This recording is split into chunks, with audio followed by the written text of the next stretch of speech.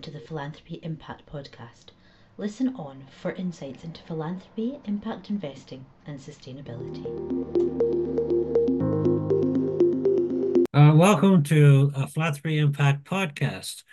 Today, we're very much delighted to have Darshita Gillies join us as our guest. Darcy, may I call you Darcy instead of Of Darshita? course. Darcy is the founder and CEO of Maanch, and she'll give an explanation a little later about what Maanch is all about. But she's recognized as a thought leader and innovator in the philanthropic and sustainable investment marketplace. I hope I used the term sustainable correctly, but I'll ask you that in a second. So excited to hear about what you're going to talk about. And so may I start off with, can you just give a very short description of yourself? Yes, I'm Darshita Mehta Gillies, and you can all refer to me as Darshi. I'm the founder and CEO of Maanch. I will talk more about Maanch later on, but if you're thinking finance, sustainability, and technology, then that's Maanch in a nutshell. Oh, okay. Well, that was pretty simple.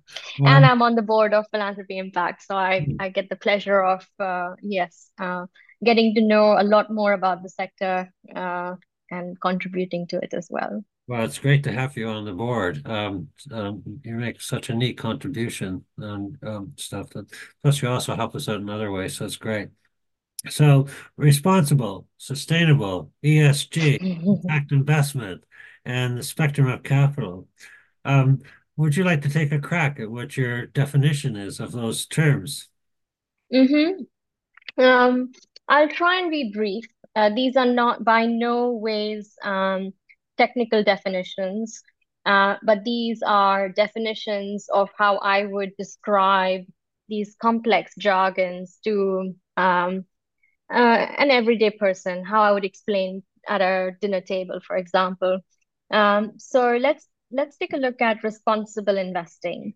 Um, so firstly, there's obviously traditional investing, which is invest my money, risk return profile, invest in anything and everything that's out there that's investable, agnostic. So I'm not talking about that. I'm talking about sort of getting a little bit more conscious about investing and responsible investing as the next sort of spectrum.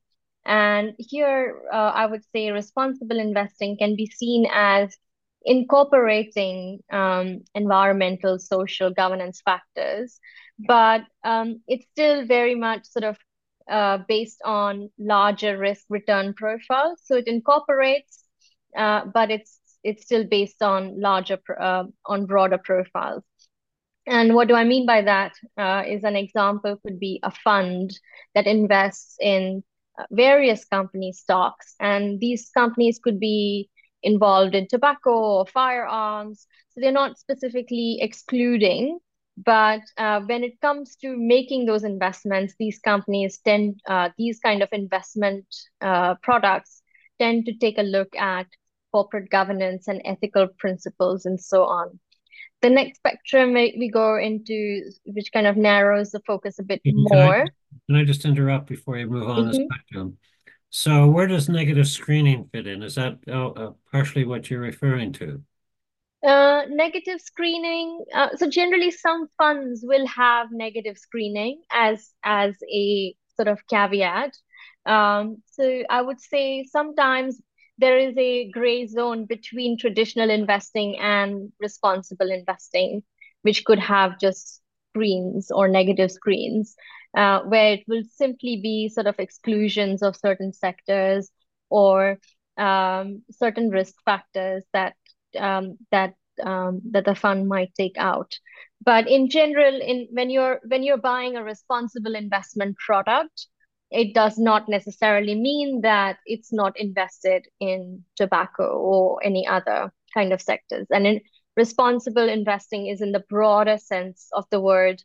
It's investing, but the investor or the asset manager is really ensuring and looking at improving sectors rather than ignoring or not investing in certain sectors. Thank you. Then sustainable investing is just goes a little bit further. And this is seeking opportunities in ESG and also still alongside financial return. So these could be green bonds or funds that invest in renewable energy, wind, solar power plants, and so on. Um, then we look at another spectrum or another jargon that's come through, which is an ESG investment. So these focus on material sort of environmental, social, and governance factors, um, and how they are driving, again, risk return. So it's very much risk return driven still. An example could be an equity fund, which is specifically looking at select group of companies that have very high rating on ESG. So it could be companies that have low carbon footprints or have very strong labor rights, or have some kind of transparency or standards around how they're governed.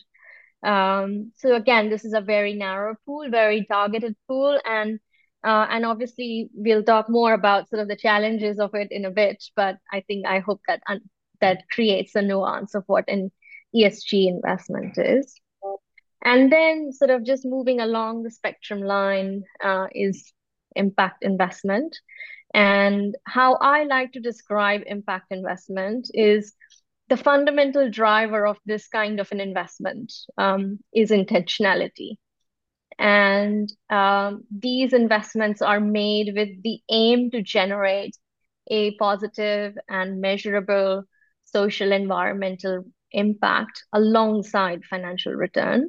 So again, the financial return is a criteria, but sometimes many times what would qualify an impact investment is the intentionality.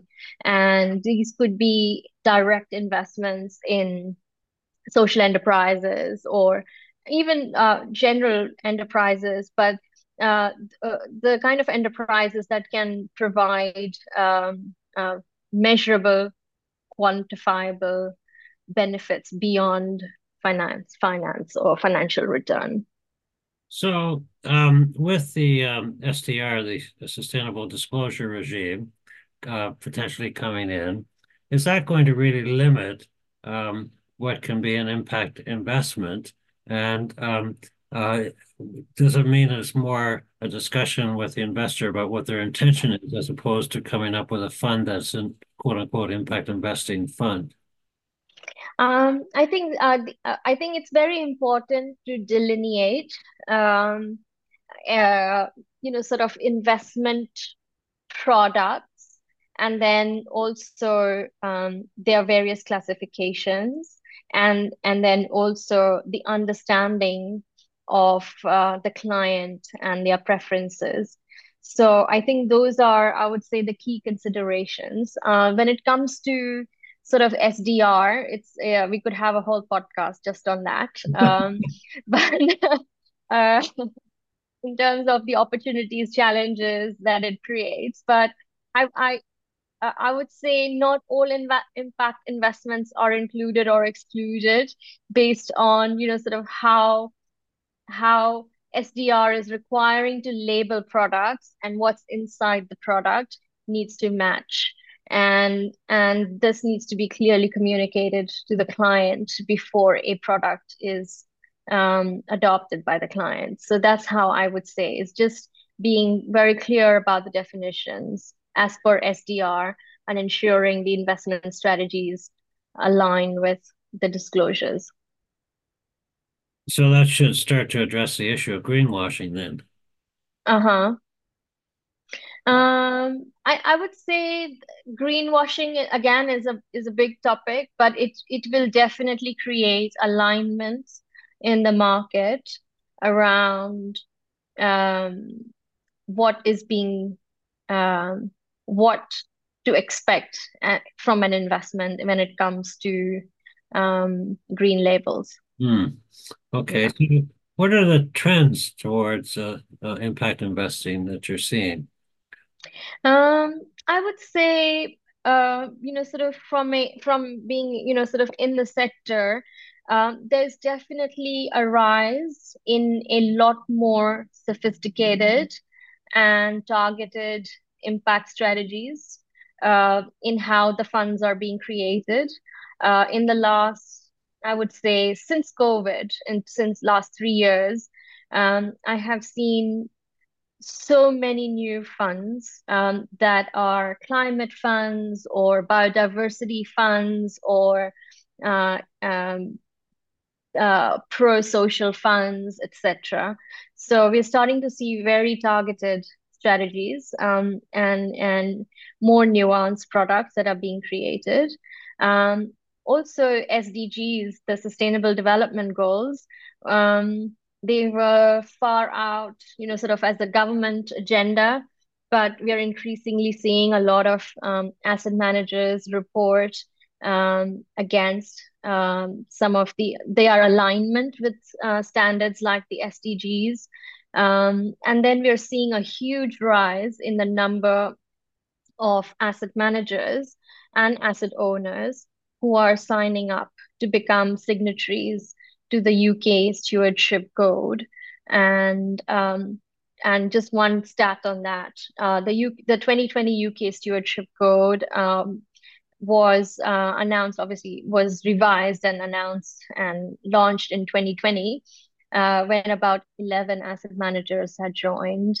And um, FRC just on Friday last week announced their signatories for this year, and there are 270 plus signatories. So each year the number keeps rising, and the FRC are quite good at keeping in check that the standards of reporting on stewardship are quite strict. Um, It's quite a and yeah, it's quite a growth. sorry. That's quite a lot of growth over the last year or two. Yep. And especially for a small country, relatively small country like UK, not in terms of size of the economy, but uh, just as a little country, I think the code is being adopted by other international asset managers as well. So it's just showing sort of the global significance um, of having structured ways in which asset managers can be evaluated in terms of how or not they responsibly manage their assets. And asset managers are going for these certifications. So it shows that they want to be seen as investing responsibly. Is that client driven or compliance driven? I think it's both. One is obviously compliance driven, but for a lot of asset managers, when they go for receiving allocations, so receiving the money to invest, um, the asset owners are um, previously they would stewardship used to be a tick box. Do you do stewardship? Yes or no? And uh, it's done. Now stewardship is no longer just a tick box. There is a whole sort of RFP of multiple sheets that needs to be filled in.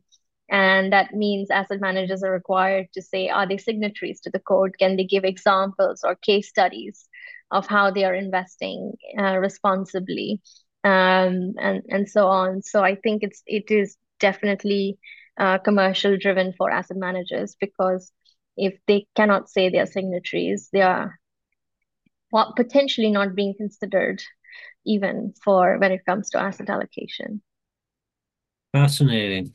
So does that mean the whole discussion around harm versus good, which has been existing in the charity sector, where some charities are investing a lot of money, is that moving towards philanthropists as well? Um, I would say uh, philanthropy, there are nuances and definite differences when it comes to investment and philanthropy. I think philanthropy is a lot more risk taking, but when you look at charities or endowments that are needing to invest their funds ethically, I think they have a lot more options on the table than they had before. But are they exercising those options? I wonder. Uh, there has been a lot of push towards that, but uh, Yeah. And We where, probably need to commission a study to understand sort of how that landscape has changed. yeah, okay. And donor advice funds as well invest a lot of money. Are you seeing that they're also picking up on this theme? Yeah, exactly. Yeah. Okay, so are there generational differences driving this? Very much so, I would say. I think millennials and Gen Zs, who are also now part of the workforce, are definitely choosing to align their investments with their values. Um, I can say, even as an employer, many of our employees do not are choosing to opt into either sort of impact-driven pension opportunities and or just using their savings to invest in impact. I also know from my colleagues and friends who have family offices, and they are quick to fire their advisors if they don't come up with something that aligns with what they're seeing out there. And I think a tip for advisors, obviously, and wealth managers and asset managers is um, this generation of investors is used to having information on their fingertips. They're used to having sort of uh, technical, they're used to having, yeah, ease with technology. They're not used to receiving brochures by post and so on. So I think there is going to be a huge difference, not just in terms of investment preferences, but also how they want to receive updates and how they want to track the growth and how quickly they want to engage with their advisors. That's was reinforced by research that we did last year, where we did intense interviews of 11 millennials, Gen Z, and women of wealth, all of whom were wealth holders as opposed to being part of their family offices. And they were very, very clear about wanting to do good with their money, both in philanthropic giving as from a quote unquote investment perspective and impact investing. So yes, that reinforces what you're saying. Yeah. Okay, let's shift a bit and talk about your interest in sustainable or impact investing and what your journey was, and what are your plans for the future? Well, that's a simple question. I'll try and be brief. I think there's a lot more about sort of my journey on a personal and professional basis out there for anyone who's more curious. But I think in this context of this podcast, I would say a few simple things. I feel I've come to a point of almost sort of not being able to relate with myself that was 20 years ago back in India that didn't have money, that didn't have food to eat.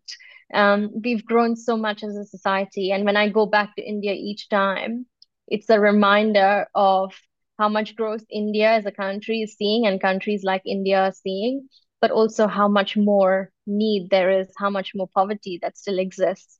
So, sort of my journey into this has been um, sort of fairly straightforward in terms of sort of starting a career in financial services, understanding how money works, and then just seeing that every money that we give, we spend, we invest has impact on people and planet. And when it comes to making financial decisions, just making those decisions on the basis of risk and return is not enough.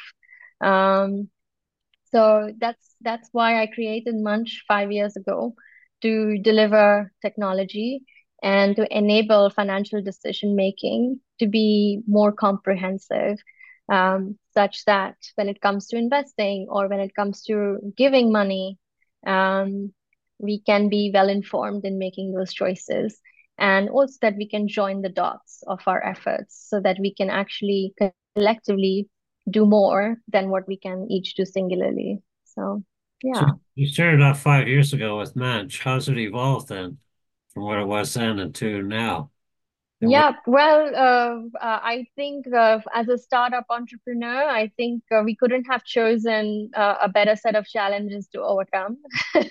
We had we had COVID, we've had the Ukraine-Russia war, we've seen recession, we've now seen Gaza and Israel. Um, there's looming threats of a global shift. The crises we face are multipolar. We have climate challenges, we have biodiversity challenges. When I look at the stats, those are the things that inspire me, actually. When I look at the need for solutions like ours, then I feel like this is worth waking up for every day, because the broader society needs it, but also people who are making financial decisions, asset managers, asset owners, investors, they all need um, technology to help them drive efficiency and drive better returns. And uh, yeah, and as a byproduct of that, if we can deliver a lot more impact, it's an amazing space to be. Yeah. So tell me about your solution at Maanch, Sam. Um, so yeah, we have two solutions. One is for philanthropy, where we enable banks, donor advised funds, large foundations, and collective groups to have a look at and collectively join efforts around making impact-based decisions when it comes to philanthropy. So there's a platform that allows you to find nonprofits that are aligned, give and track and aggregate the impact of all giving activity. And after lockdown, we released our latest solution for asset managers, which is called the Maanch Engagement Tracker.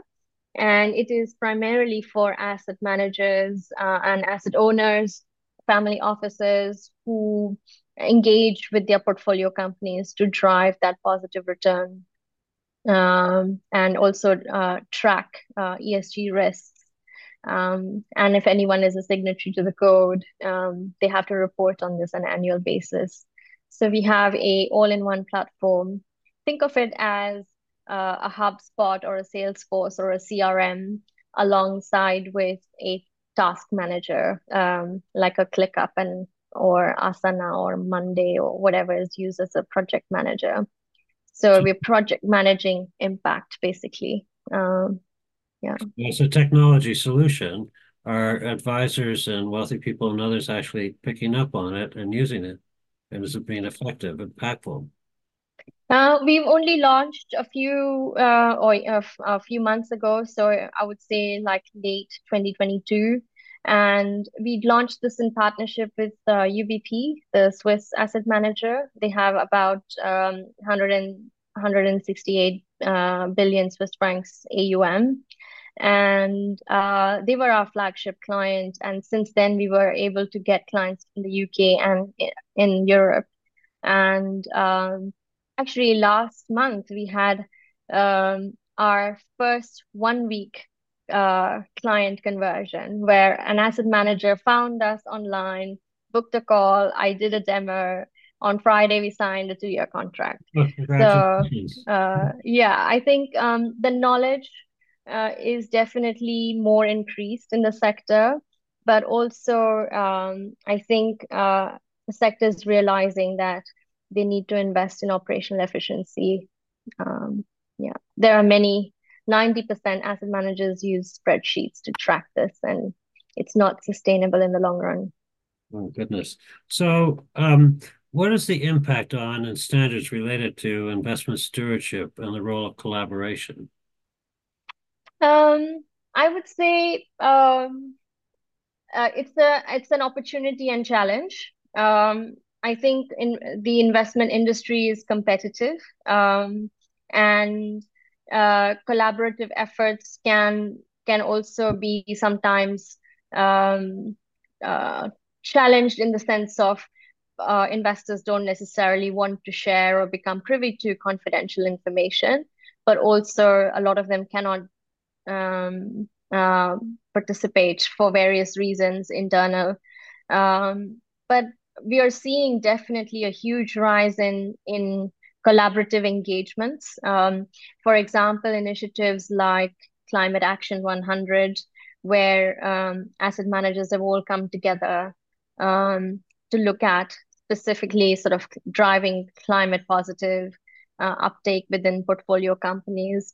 So again, these are not targeted um, towards a specific company. These are targeted towards broad sectors, and those kind of engagements and collaborations really sort of create a leveling field, which is much needed as well. Um, I think the UNPRI, the UN Principles of Responsible Investing, they also have a collaborative platform where asset managers who are signatories to the PRI can co-participate with other asset managers on topics of interest. So we are definitely seeing uh, collaboration on broad themes like climate, like diversity and inclusion, and so on. And I think those are the right kind of initiatives um, where it helps more to do it together than to do it individually. Okay, so we're just about at the end of our time, but I have a couple of quick questions. Go for it. Okay, great.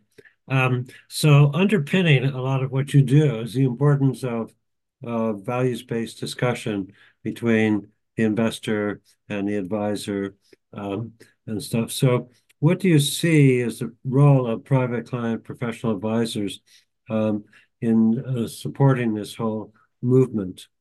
Is movement the right word? Can I use that word? Well, let's call it this transition. Oh, Yeah. Sometimes movements can be taken on as quite, yeah. Uh, Anyways, in terms of, sort of private advisors engagement, um, I think it's a skill set, having conversations around values and linking them with investments. It's definitely something that all kinds of wealth advisors and asset management firms who have direct client relationships will need to invest in terms of training their capacity um, to do so to stay alive. Otherwise, people might as well just use robo advisors. So the ability to have human interaction, human connection, and a live dialogue as to what's really happening is going to be crucial. And I think in this preparation for how to engage with clients, I think there need to be various touch points all the way from onboarding to ongoing management and so on. And even in ongoing management, sort of earlier on in the investment journey, probably more touch points until uh, the client is educated enough and is comfortable enough in being able to just receive updates. But probably the first few updates, they want to have a personalized touch point to understand what's happening with their investments and so on. I think the sector itself will need to invest a lot in offering common language and creating a broad baseline so that it's not confusing for the investor or the client. Um, I think at the moment, with all the regulations that are floating around and the alphabet soup of compliances that need to be completed, um, it's creating a challenge for clients. And clients really don't need to spend time to understand regulations. They just need to know uh, how is their money invested? Does it align with their mandate? And what's the progress? Um, yeah.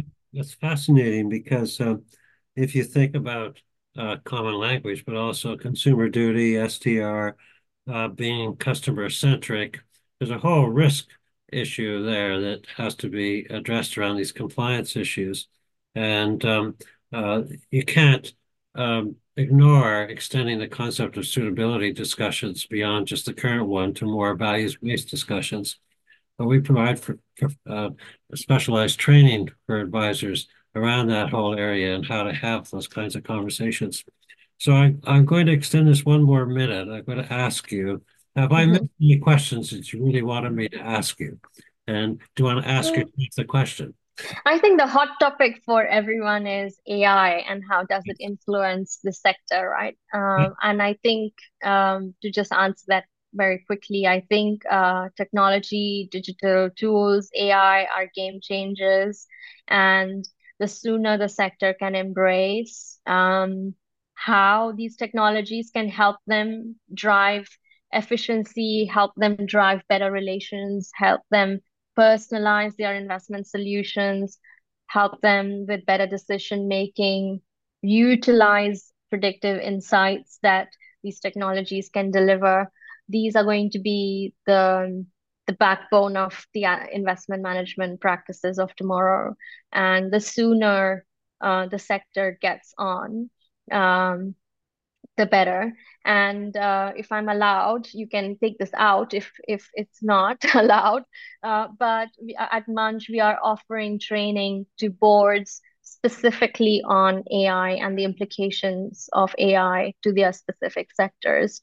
So we're just recognizing not just operationally, the boards don't understand the risk that they need to navigate. And these are sort of, yeah, broad brush of considerations uh, for anyone who is looking at it through a risk and opportunity angle. Terrific. Okay. Thank Yeah. you very much. That was brilliant. Thank you for Mhm. joining us today. And I'll leave it at that.